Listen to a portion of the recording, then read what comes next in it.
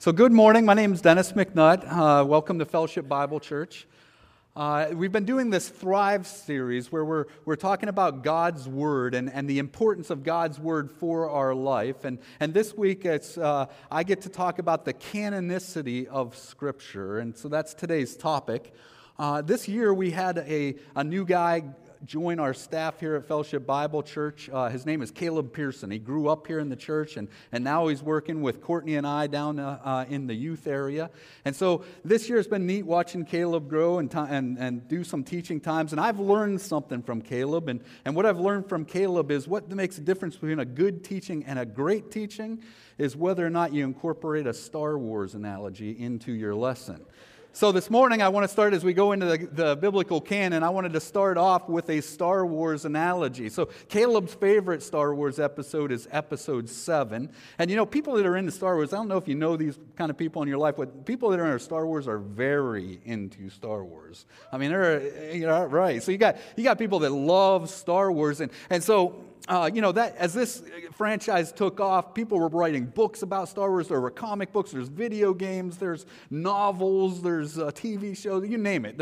Star Wars is infiltrated. So the real genuine fans of the Star Wars universe, they have come up with the Star Wars canon. And this is just the first part of it. It goes on and on from there. But the Star Wars canon is to say these are the legitimate, authentic parts of the storyline of the Star Wars universe. Anything outside of this is not legitimate or not part of the true Star Wars story. You know, so you see in there's novels and comic books and all kinds of things like this. But a canon, this word canon means, the way it's used today is kind of official. But originally it meant like a standard or a measurement, the thing by which you're going to measure everything else to see if it's legitimate or see if it's in or out. And so in the Star Wars canon, you could tell what things are in or not part of that Star Wars timeline. But I got a thing for Caleb, because his favorite thing is episode 7. This question about what the most powerful being in that universe of episode 7 is, because I went out on the internet, and I'm sorry for this, Caleb, but I found the answer for this question, and it's on the internet, so it has to be true, because it says the most powerful being in this Star Wars universe in episode 7 is this guy. Now, some of you don't know who this guy is, but Caleb's sitting out there and he's probably upset right now, because this guy is one of the most hated characters in all of the Star Wars episodes. He's kind of this buffoon, this bumbling kind of idiot that kind of stumbles around and does things. But I went out on the internet and I found a guy who says that he is actually this Darth Lord, this really Jar Jar Binks is behind the scenes acting like the idiot, but he is the most powerful being that's bringing about all the things that happen in the Star Wars universe. And like I said, it's on the internet, so it has to be true. Not only is it on the internet, but there's a newspaper that did an article about this that interviewed one of the actors that says, yeah, maybe some of that's true. So I have more evidence to say that Jar Jar Binks is really Darth Jar Jar, who's the guy behind the scenes manipulating and controlling everything. Now, Caleb would have a legitimate argument against me on this theory to say, no, you can't take any of that as true. And his argument would be the Star Wars canon, that there's an official storyline and people on the internet can write whatever they want to write. That doesn't mean that it's actually part of this Star Wars universe. And that would be a good argument against what I'm saying. Well, today we're going to talk about the biblical canon. And so we have a Bible here that's 66 books. We're mainly going to focus today on the 27 books of the New Testament. That is what we call the canon. It is these books and only these books, and there are no others that are part of the canon of what God has given us to be His Word. And we're going to talk about questions like, might there have been others? Is it possible that Paul, for example, wrote a second letter to the church at Ephesus? And so there's a second Ephesians out there somewhere that we just haven't discovered yet. But if we discover it tomorrow under some rock somewhere in Macedonia or wherever, that now we'll have, and let's say we were able to authenticate that Paul actually wrote this letter, would we then have to all of us kind of rip up our Bibles a little bit to insert a second Ephesians into our Bible? Is that a possible thing? And also, there are many writings that have survived to today. Lots of other books that in modern days we call them the apocryphal writings, or as you'll see in a minute, the lost gospels is how the liberal scholars will refer to them. There are other writings from early history, and why were those not included in our Bibles? And so that's what we're going to go through today.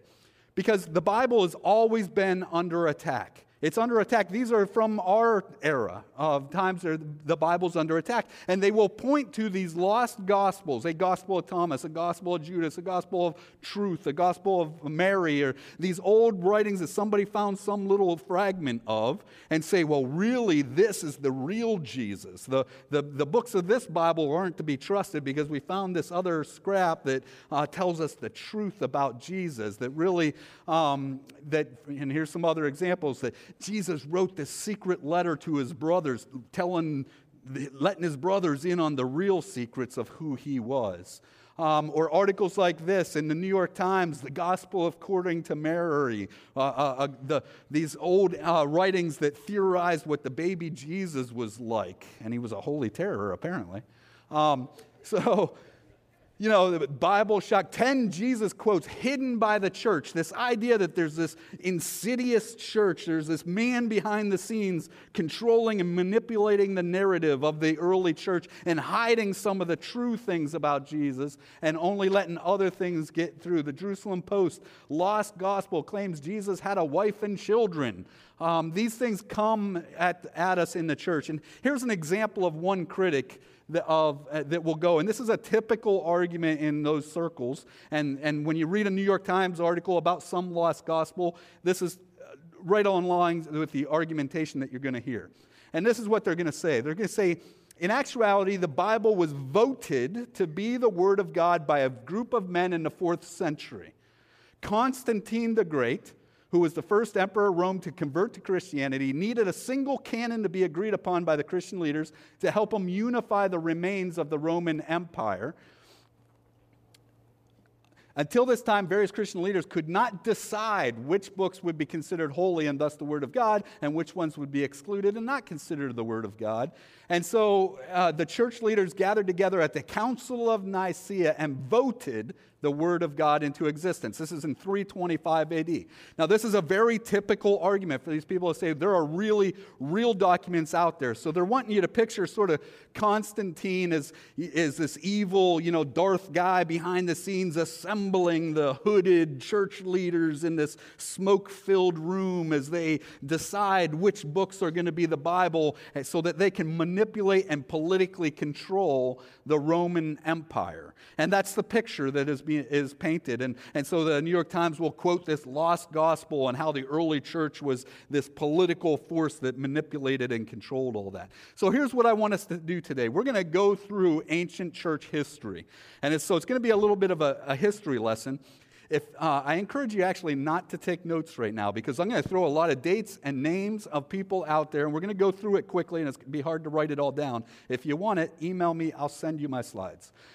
Here's what I want you to do. Don't get hung up too much on specific dates and names. I want you to see the big picture. I'm going to throw a lot out, and I want you to see the big picture of what God was doing in these early years and really understand the true, genuine history and what we have today as the historical documents of that time period. So we're going to go through and remind you. It begins with the apostolic age, what's called the apostolic age. This is where the disciples are on the scene. You have Pentecost in 33 AD. So 33 AD is the year that Jesus goes to the cross. He dies. He comes out of the tomb alive. The apostles go to Jerusalem. Pentecost happens. 3,000 people put their faith in Jesus Christ. They're baptized. And the early church gets rolling now. And thousands of people are being added to their number. And so over those next years, the apostles are teaching, and they're teaching with the authority of Jesus. Remember, Jesus had told them that he was going to give them their authority, that when the Holy Spirit came, the Holy Spirit was going to guide them into all truth, and they were going to be the ones to proclaim his truth to the world.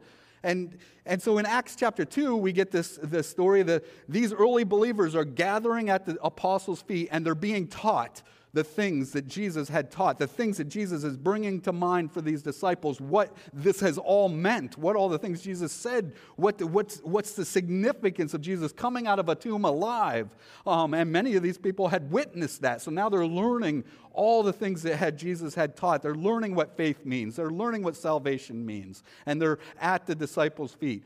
Paul becomes a believer by 35 AD. 40 AD, you have Gentiles becoming believers. So thousands are being added to this early church. The church is spreading out now into the Gentile world beyond Jerusalem and Judea. Paul's going on his missionary journeys here in 46 AD. And by the way, he's not the only one going on missionary journeys. Some of the other apostles are as well, going on these missionary journeys, and churches are starting all around the area. Paul's being thrown in prison. Other disciples are as well. Paul's writing letters out to existing churches all around this land.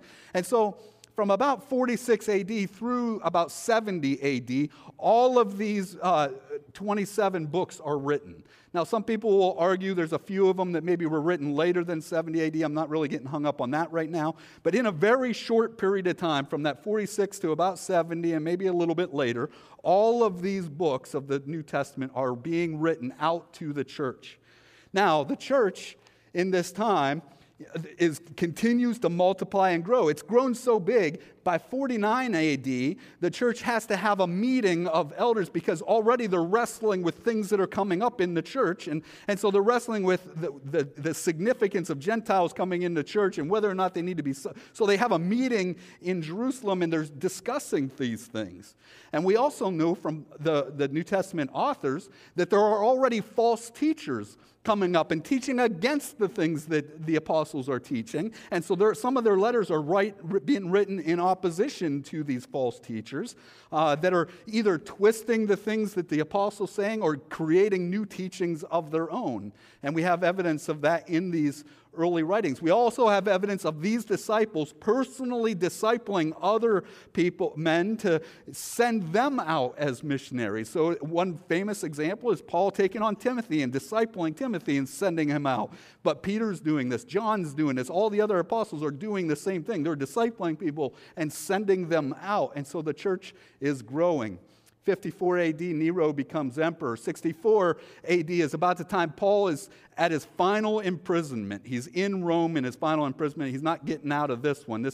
Paul's about to be killed. Well, that's the same year that Rome catches on fire. Now, historians believe that Nero actually started this fire. But what we know for sure is Nero blames this fire on the Christians. This is an important thing to remember because this is a huge turning point. Up to this time, the Christians had mainly been being persecuted only by the Jews. But now, 64 AD, that shifts completely. Rome is now coming out against these Christians, and there's the first real severe persecution of believers begins in 64 AD. That right around that next year, about 65 AD, is when Paul and Peter are both writing their final epistles because they both die very soon after this. But here, I want to point out one thing that Peter says in the book of 2 Peter. Because it gives us a flavor of what was going on in this early church. 2 Peter chapter 3, Peter says this, and count the patience of our Lord as salvation, just as our beloved brother Paul also wrote to you according to the wisdom given him. Now catch this. Here's Peter saying that Paul has been being given wisdom from God in his writings to the church. And this is significant because we want to understand how did the early church, including the apostles, view these texts that were being written. Well, obviously, Peter's viewing it as scripture given from God. He goes on to say, as Paul does in all of his letters when he speaks on them of these matters, there are some things in them that are hard to understand, which the ignorant and the unstable twist to their own destruction. Note this, there's already in 65 AD people twisting Scripture to their own destruction. They're already making false doctrines up out of Paul's writing, but Peter is saying Paul's writings is Scripture and it's from God. And he says, as he goes on, as they do the other scriptures, very clearly comparing Paul's writings to the very scriptures of God. And by the way, he's referring to Paul's writings in a plural sense, meaning Peter was familiar with multiple writings of Paul, and I would argue all of Paul's writings.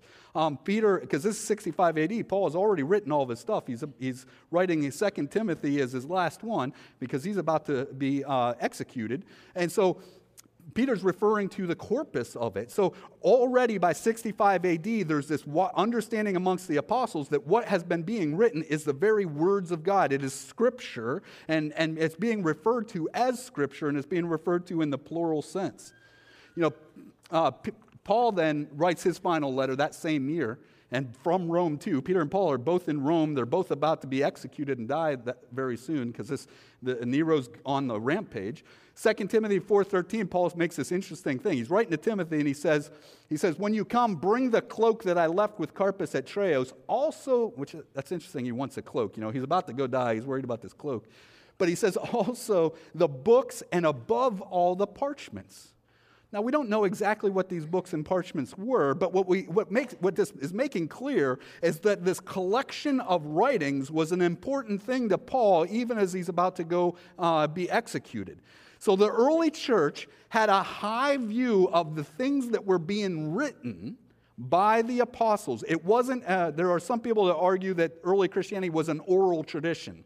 And what we see in these earliest of writings is it's not just an oral tradition. They cared about these writings. They cared about the scripture that was being generated by these apostles that Jesus himself had given the authority to begin writing these things. And as they were writing them, I believe, my thought is that the apostles themselves knew that what they were writing was scripture. Because when you read Paul's writing or Peter's or any of them, they're writing with authority. They're writing, commanding people to do stuff with the authority of Jesus Christ. So they realize that their writings have that kind of authority. An example of that is in 1 Thessalonians chapter 2. Paul says, and we also thank God constantly for this, that when you received the word of God, which you heard from us, you accepted it not as the word of men, but for what it really is, the word of God, which is at work in you believers. So these early apostles had been told by Jesus the Holy Spirit was going to come, lead you into all truth, and that they would have the authority. And so as they're writing the churches, they're realizing that their words are carrying the weight of the apostleship that Jesus had given them as very Scripture itself. So they had a very high view of this. Paul in Colossians tells the churches to pass the letters around to each other. So the various churches are passing these letters around to all these churches. It's spreading throughout the ancient world. And they're collecting them, and they're reading them, and they're studying, because they all can't sit at the apostles' feet anymore. The church has grown way too big for that, number one. Number two, the persecutions have set in. Many of the apostles are now starting to be killed and dying at this time period, so they have to rely on what God had left them, which was these letters and these documents that the apostles had left them. From 66 through 80 AD, and maybe a little bit earlier than that or a little bit later than that, but history tells us all the disciples except John were martyred during this period of time. So the apostolic age lasts until that final apostle is martyred, and then it lasts a little bit longer. You've got John that kind of is hanging on after that because he dies of natural causes, and it's hard to tell exactly when John dies, but many estimate it's around 100 AD. So many of these apostles are alive when Rome comes in and destroys Jerusalem, takes down the temple.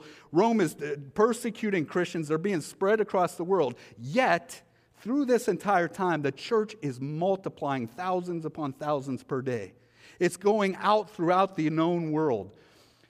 This map, we have historical evidence of various apostles traveling up into the Russia, over into the Europe region, down into Egypt and Africa, down as far as Ethiopia, over and down as far as India, into the Near East, and even some into the Far East. The apostles themselves had done missionary journeys, and they're discipling others who are going further out on missionary journeys. The Word of God is spreading rapidly. This is all by 80 AD. This is all within 50 years of the time Jesus died and rose again from the dead. They're going and carrying this message of resurrection of Jesus Christ from the dead throughout the known world at that time. It was going viral, and these viral churches were relying on the texts of Scripture, and we have historical evidence of that before 100 AD. Now, this next one I mentioned, 90 AD, I'm going to mention it just as a side note. A group of rabbis come together, Jewish rabbis, because the temple's destroyed. That's their heart of worship. So the synagogue has now raised to a new level of import. And the Old Testament Hebrew Scriptures had always been the Hebrew Scriptures, but there were these other books that were being considered because they were historical documents. And so they decided to come together and settle once and for all what books really are in the Hebrew text and which ones are just historical references. And at that time, they canonized what we know as the Old Testament. Now, I mention that because many of you maybe came up in a Catholic tradition where there are other books included in the Old Testament that aren't in the traditional Protestant Bible. And the reason for that is we, in a Protestant tradition, we hold to this 90 AD canon of the Hebrew Bible. And we do not include some of those other historical documents. And there's other reasons for that we don't have getting time for. But many, many, many years later, the Catholic Church decided to canonize some of those historical documents. So that's why there's some extra Old Testament books in the Catholic Church. So I just want to mention that quickly. So now we get to really the church fathers. The church fathers, and these are really kind of post-apostolic. The apostles are being killed and dying off, and John's maybe the last one around this time. But Clement of Rome, he was a personal disciple of Peter. Peter had discipled this guy, Clement. So Clement kind of pastors the church there in Rome after Peter's execution. And in 95 AD, he writes... we have some of his writings in existence, and what's significant about this is he writes and he quotes from a number of the New Testament books as Scripture. So the very earliest guys who are replacing the apostles, they're treating these letters as Scripture as early as 95 AD. By 97 AD, Timothy's martyred. In 125 AD, and this is more over in the area of Turkey in a different region, this guy Papias, and he was known as a hearer of John, meaning he had heard directly from John and sat under some of John's teachings. He quotes, and we have some of his writings that have survived today, and he quotes from a number of New Testament books as Scripture. Now, it's not that he discounted any of the others as Scripture. It's just those are the only writings we have that have survived. But we know he counted it as Scripture. 144 AD, this guy Marcion shows up on the scene, and the reason he's significant is he's a heretic. And I don't want to get into his theology, but the big reason he gets excommunicated is he comes out and says only Paul's writings are gospel or Scripture, and not even all of Paul's writings, really only like 10 of those. And even out of those 10, he butchered them up a little bit and cut out sections of it. He said only Paul's writings and only Luke and only parts of the Gospel of Luke is Scripture. Nothing else is. So he made that statement, and the church came against this guy big time because they were battling for Scripture. That Scripture was so important to the church at large that Marcion in 144 AD is excommunicated because of that. 150 AD, we have writings of Justin Martyr, where he affirms positively as Scripture all four of the Gospel and the book of Revelation. We have writings of his that have survived that do that. In 155 AD, we have writings of Polycarp. Now, Polycarp he had been discipled for years under the Apostle John. We have writings of his that have survived today where he quotes from we have quotes of his out of 17 of the New Testament books, using them as Scripture.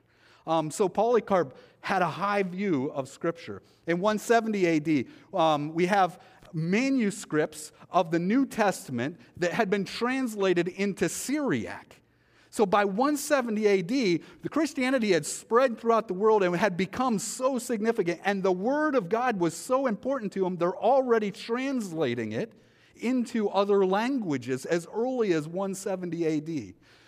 In 180 AD, we have this guy Irenaeus, who's he wrote a lot, but he wrote this book called Against Heresies. So he was arguing against all these little heresies that had cropped up in the church. But what I want to focus on is that a couple of things. One is he testifies to having seen an early copy of Revelation, and he quotes directly from 23 of the 27 New Testament books as being Scripture.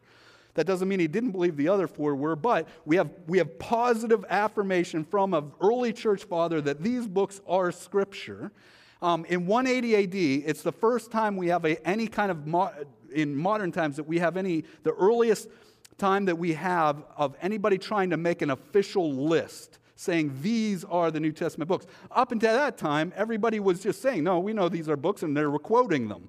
In 180 AD, it starts to shift because of these heresies and these false writers, people coming out claiming to be the Apostle Thomas and writing a heretical book, claiming that he was the Apostle Thomas, even though he wasn't. And so they start making, no, these are the lists. They start doing a canon. In 180 AD. And it's the first listing of a New Testament canon, and it includes 23 out of the 27 what we know as New Testament books. It's only missing Hebrews, 1st and 2nd Peter, and 3rd John is missing from the fragment that we have from that list.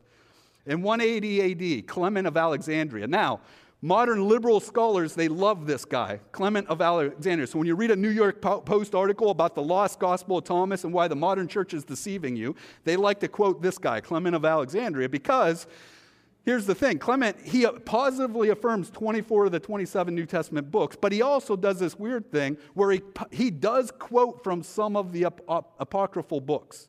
So that's why modern liberal scholars love this guy, because they say, look, here's an early church guy who took those lost gospels seriously. But here's the problem. He never quotes them as Scripture, number one. He does refer to them in sort of a historical way. But here's a bigger point. In all the writings that have survived to today, he quotes the apocryphal stuff 16 times. He quotes Matthew, Mark, Luke, and John 1,517 times. So it's very clear if you look at all of Clement of Alexandria down in Egypt's writings, he is not putting those things on even playing fields. He clearly regards our 4 Gospels as Gospels. But he once in a while refers to those apocryphal works, and that's what the liberal or the critics love, is to point out, oh, look, he quoted from that book, but they don't give you the full picture. By 200 AD, this guy Tertullian down in Africa, Tertullian is leading the church in Africa. He writes and affirms 23 out of the 27 New Testament books. He accepts 2 Peter, James, and 2nd and 3rd John from his list. But here's a really cool thing that we have today of Tertullian's. He writes a letter to the church. And here's a quote from this letter, which is amazing to me. He says, "Come now, you who would indulge a better curiosity. If you would apply it to the business of your salvation, run over to the apostolic churches in which the very thrones of the apostles are still preeminent in their places, in which their own authentic writings are read." That word authentic means autographed, personally written. So here's what Tertullian is claiming as late as 200 AD. What he's claiming from Africa is to his church. He's saying, listen, if you're questioning the accuracy of these books that we're teaching from, go ahead and go over to the churches that the apostles led, and there you will see the original documents. And you'll see that they match with the documents that Tertullian's using in Africa. His point is, this is really an incredible point when you really think about what he is claiming there, and that's in 200 AD. So what do we have from the early church history, the fathers, all over the ancient world, up into Europe, over into Turkey and that region, down into Egypt and North Africa? We've got different church fathers. We see there is no central person who is telling everybody else in the church, here's what you're supposed to say is the Bible. No, every local church is wrestling with the words of the apostles. And they don't have unanimous agreement yet on what every book is. And maybe they don't even have copies of every one of those books yet, because it's not like they have internet and cell phones in that day. It takes a while for these letters to be copied and make it, and really for somebody like Clement down in Alexandria, and then to take the time to really study his copy now and come to a conclusion that it is indeed the Word of God. It takes this time, and you see, but we have this wide attestation that these 27 books are, and there's a few still that were being wrestled with at this time, but none of the apocryphal books are being included in any of the stuff these guys are affirming to be Scripture. And that's all over this ancient world. In 200 AD, by the time of Tertullian, you got maybe 300,000 Christians. I think, this is a critic's estimate, so I think they're conservative, but it grows to 3 million Christians over that next 100 years, and then 30 million Christians by 400 AD, just to give us a sense of what is going on in the early church. Christianity is spreading like wildfire. These writings of the apostles is like gone viral. I mean, everybody wants their hands on copies of the apostles' writings so they can study it and grow in it in those years.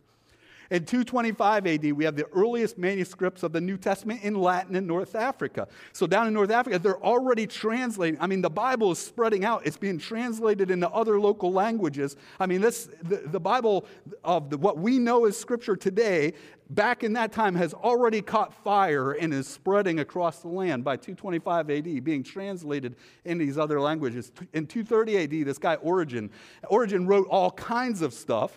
Origen makes references to all 27 books of our modern New Testament.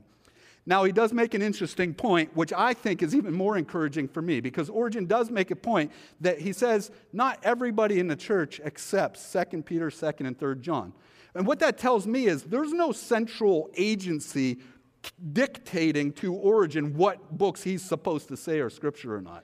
He's being honest and genuine and saying, you know what, there's some churches and people that are still wrestling with 2 Peter and 2nd and 3rd John as to decide whether it's Scripture. But clearly, Origen doesn't wrestle with it. He's saying, no, he thinks all 27 of these are Scripture. And that's in 230 AD. In 249 AD, just to keep the context of what's going in Rome, the church has zero political power during all of these years. And matter of fact, quite the opposite. They are being actively persecuted in all of these regions throughout this period of time. In 249 AD, the Emperor Decius, he requires that all citizens in the Roman kingdom have a certificate on them certifying that they've offered a sacrifice to Rome's gods within the past certain amount of time. And all of this was a ploy to root out Christians, right? Because Christians weren't going to do that or get that certificate. So if the Roman guard stops you and asks for your certificate and you don't have it, then you must be a Christian, and they could like nail you and crucify you right there on the spot. Or if you had the Scriptures. People are dying for walking around with these Scriptures or having copies of them in this church. So it's not like they had political power. And it's not like there's some central church figure that's communicating out with the rest of the church, here's what you're supposed to say about these books. It's gone viral around the world, and you're seeing people embracing it. In 300 AD, we have another list that includes 23 of the 27 New Testament books. It's missing Philippians, 1st, 2nd Thessalonians, and the book of Hebrews. 303 AD, the worst persecution in Christian history starts. This is, and it lasts 8 years. Over that next 8 years, estimated 400,000 Christians are killed. I mean, when you hear the old stories of Christians being burned at the stake and in the Colosseum being fed to lions and just the craziness that was going on. I mean, during this time, that's like 1 out of every 6 Christians is being killed. I mean, it's on fire. And yet the church is multiplying. And yet they're writing these letters about which books are the Word of God. And they're studying around these books that's keeping the church together. That's given them their hope that they're willing to go to a cross and be crucified. They're willing to go before a lion and crucified because of the hope that these Scriptures, these 27 books has given them. And that's in 303 AD. And why is that important? 307 AD, this guy Constantine comes on the scene. Now remember, he's the one that the New York Times wants you to believe created the Bible, right? Before this time, supposedly, there's no such thing as a Bible, right? Everybody doesn't know what the Bible is. They're waiting for Constantine to tell them. It's ludicrous at its very core. I mean, the historical evidence is overwhelmingly against this. 311, Eusebius is writing. He's a church historian.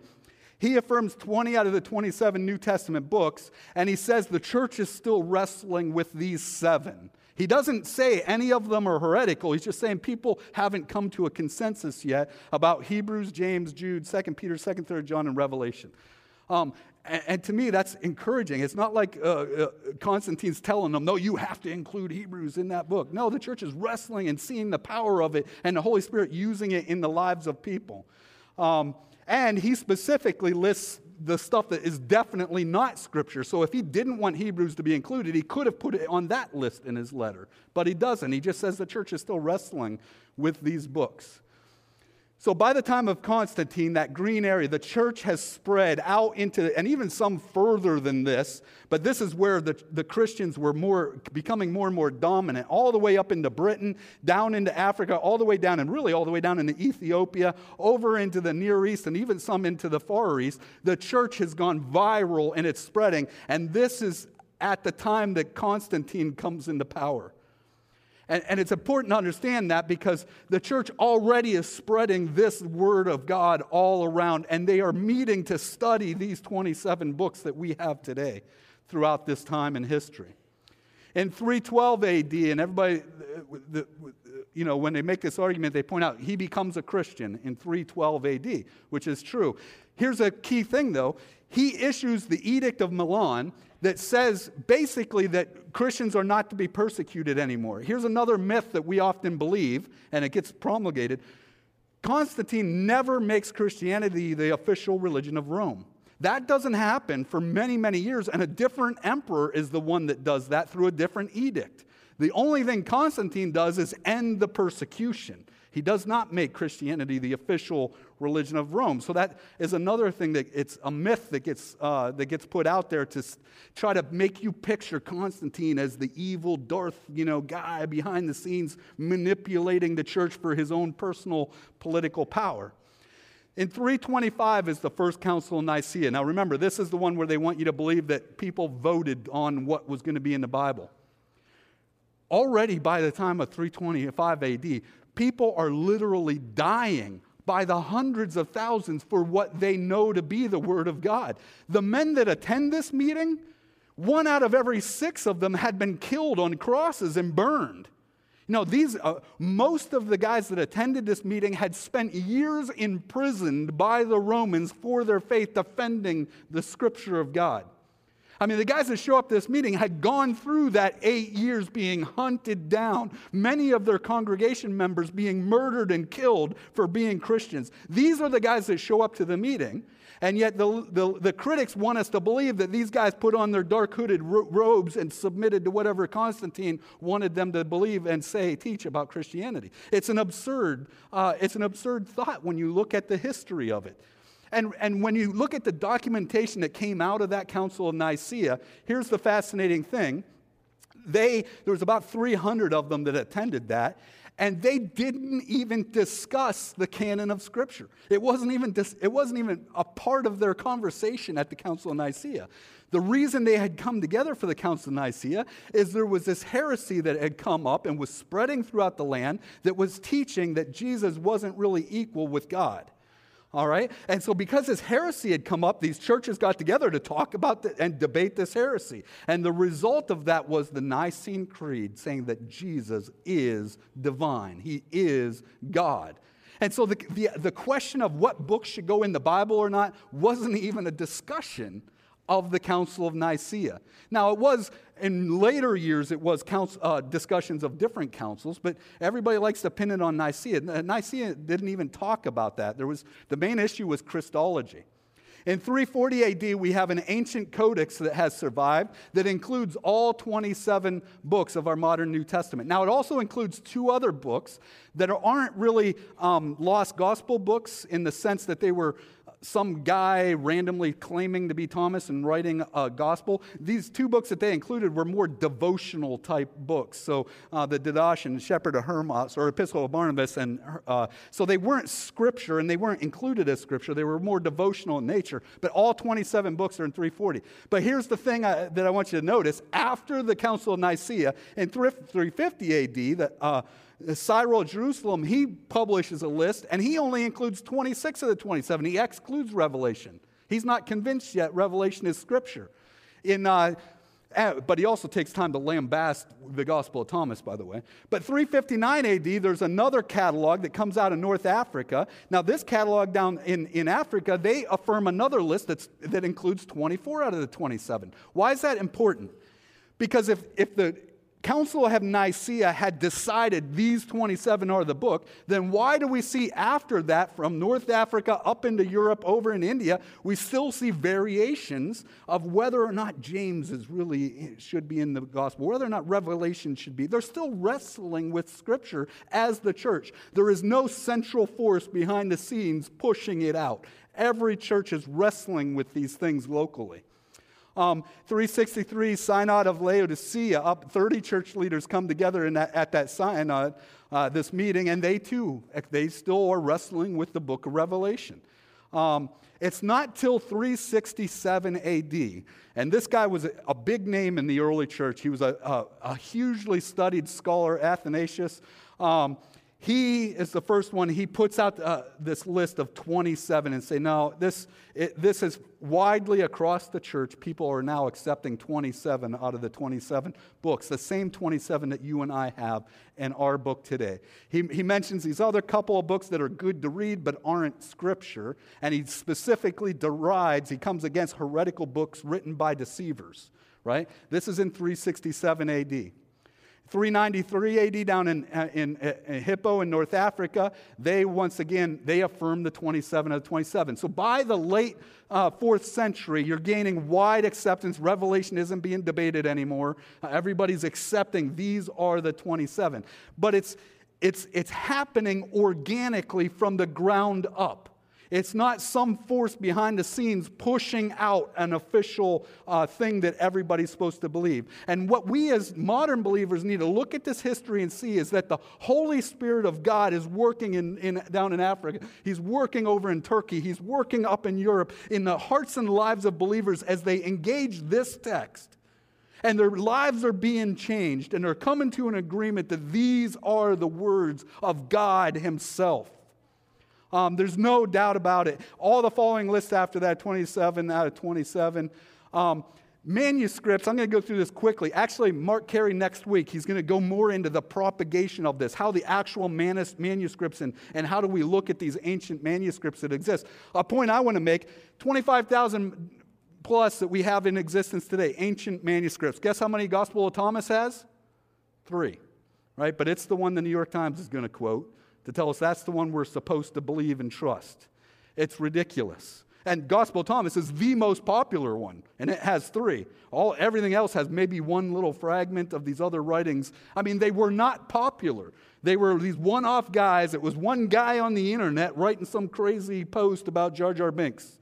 I mean, that's what these are equivalent to, these ancient writings. We have a lot of Greek ancient manuscripts, 5,800. Out of those 2.6 million pages of documents, and Mark's going to go into this next week, critics will often point to 400,000 variations in those ancient manuscripts we have. The reason there are so many, 400,000, is because we've got 2.6 million pages of ancient manuscripts. We have lots and lots of it. That's only one variation for every 6.5 pages of ancient scripture that exists today.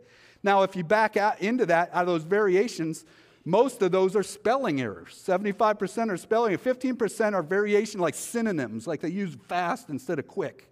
Another 9%, the error is from a very late document, not from an early church history document. So you're left with about 1% that are early manuscripts from early church history and are a genuine error, right? Out of those, none of those errors affect our theology, none of them. And that leaves you with one error for every 650 pages of manuscript that exists today. If anything, when somebody quotes to you the 400,000 errors, we should look at this book and understand people were dying to protect this book all across the ancient world. People were gathering together, studying these 27 books, knowing what Christ has done for them, knowing the grace of God for him, knowing the love of God, and willing to die and be burned on a cross because of the promises in this book. They loved this book that much in that early church. And so we have today the exact representations of the same letters that they had then. We hold in our hands the very ancient words of God. And it's reliable. I mean, there is no missing letter from Paul. We have the 27 and I have no doubt that Paul wrote maybe some other stuff, but it wasn't Scripture. God preserved these 27 for us. And so when we go home, is it my canon? Do I hold this up as my canon? Is it my measurement of life? Does it go on a shelf next to everybody else or every other book? Or is this the very words of God himself that I use and that I hold to, that I have the privilege and honor of holding these ancient words of God himself and studying them and engaging them the same way Tertullian did in 200 AD? That's an amazing thing. That's incredible. It's given by God. It wasn't discovered or voted on by man. 1 Thessalonians 2:13, again, and we also give thanks constantly for this, that when you received the word of God which you heard from us, you accepted it not as the word of men, but what it really is, the word of God, which is at work in you believers. There is not a missing document that we need to have to know everything that Jesus did. We have the canon of Scripture, and we can be confident in it. And every Christmas and Easter, when the New York Times publishes their article about a lost gospel of Judas Iscariot, we don't have to take them seriously. I mean, it's some random guy on the internet saying some crazy thing. It really is. It's the ancient world variation of that.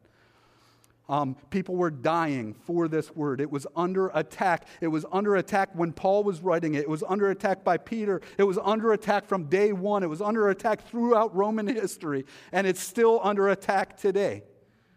I mean, that isn't new. That hasn't changed. It will continue to be under attack. And so I want to close just reading this passage out of Psalm 119. Oh, how I love your law. It is my meditation all the day. Your commandments make me wiser than my enemies, for it is ever with me. I have more understanding than all my teachers, for your testimonies are my meditation. I understand more than the aged, for I keep your precepts. I hold back my feet from every evil way in order to keep your word. I do not turn aside from your rules, for you have taught me. How sweet are your words to my taste, sweeter than honey to my mouth. Through your precepts I get understanding. Therefore I hate every false way. Church, we have the ancient words ever true. We have the privilege, and yeah, it's easier to get a copy of it than it was 1,500 years ago. But that is a privilege and an honor, and we hold these texts that they died for in those years. So as we come together and sing that song, Ancient Words Ever True, let me close us in a word of prayer. Heavenly Father, Lord, I thank you for this book. I thank you for your very words, Lord, that have been given to us down through the ages, the way you have kept and preserved them, the way you've given us enough historical documentation to know that these are the words you would have for us to know. Lord, that in these pages we come face to face with Jesus Christ and what he has done for us. The love and the mercy and the grace, the incredible grace that we find in these pages. Lord, I thank you and praise you in Jesus' name. Amen.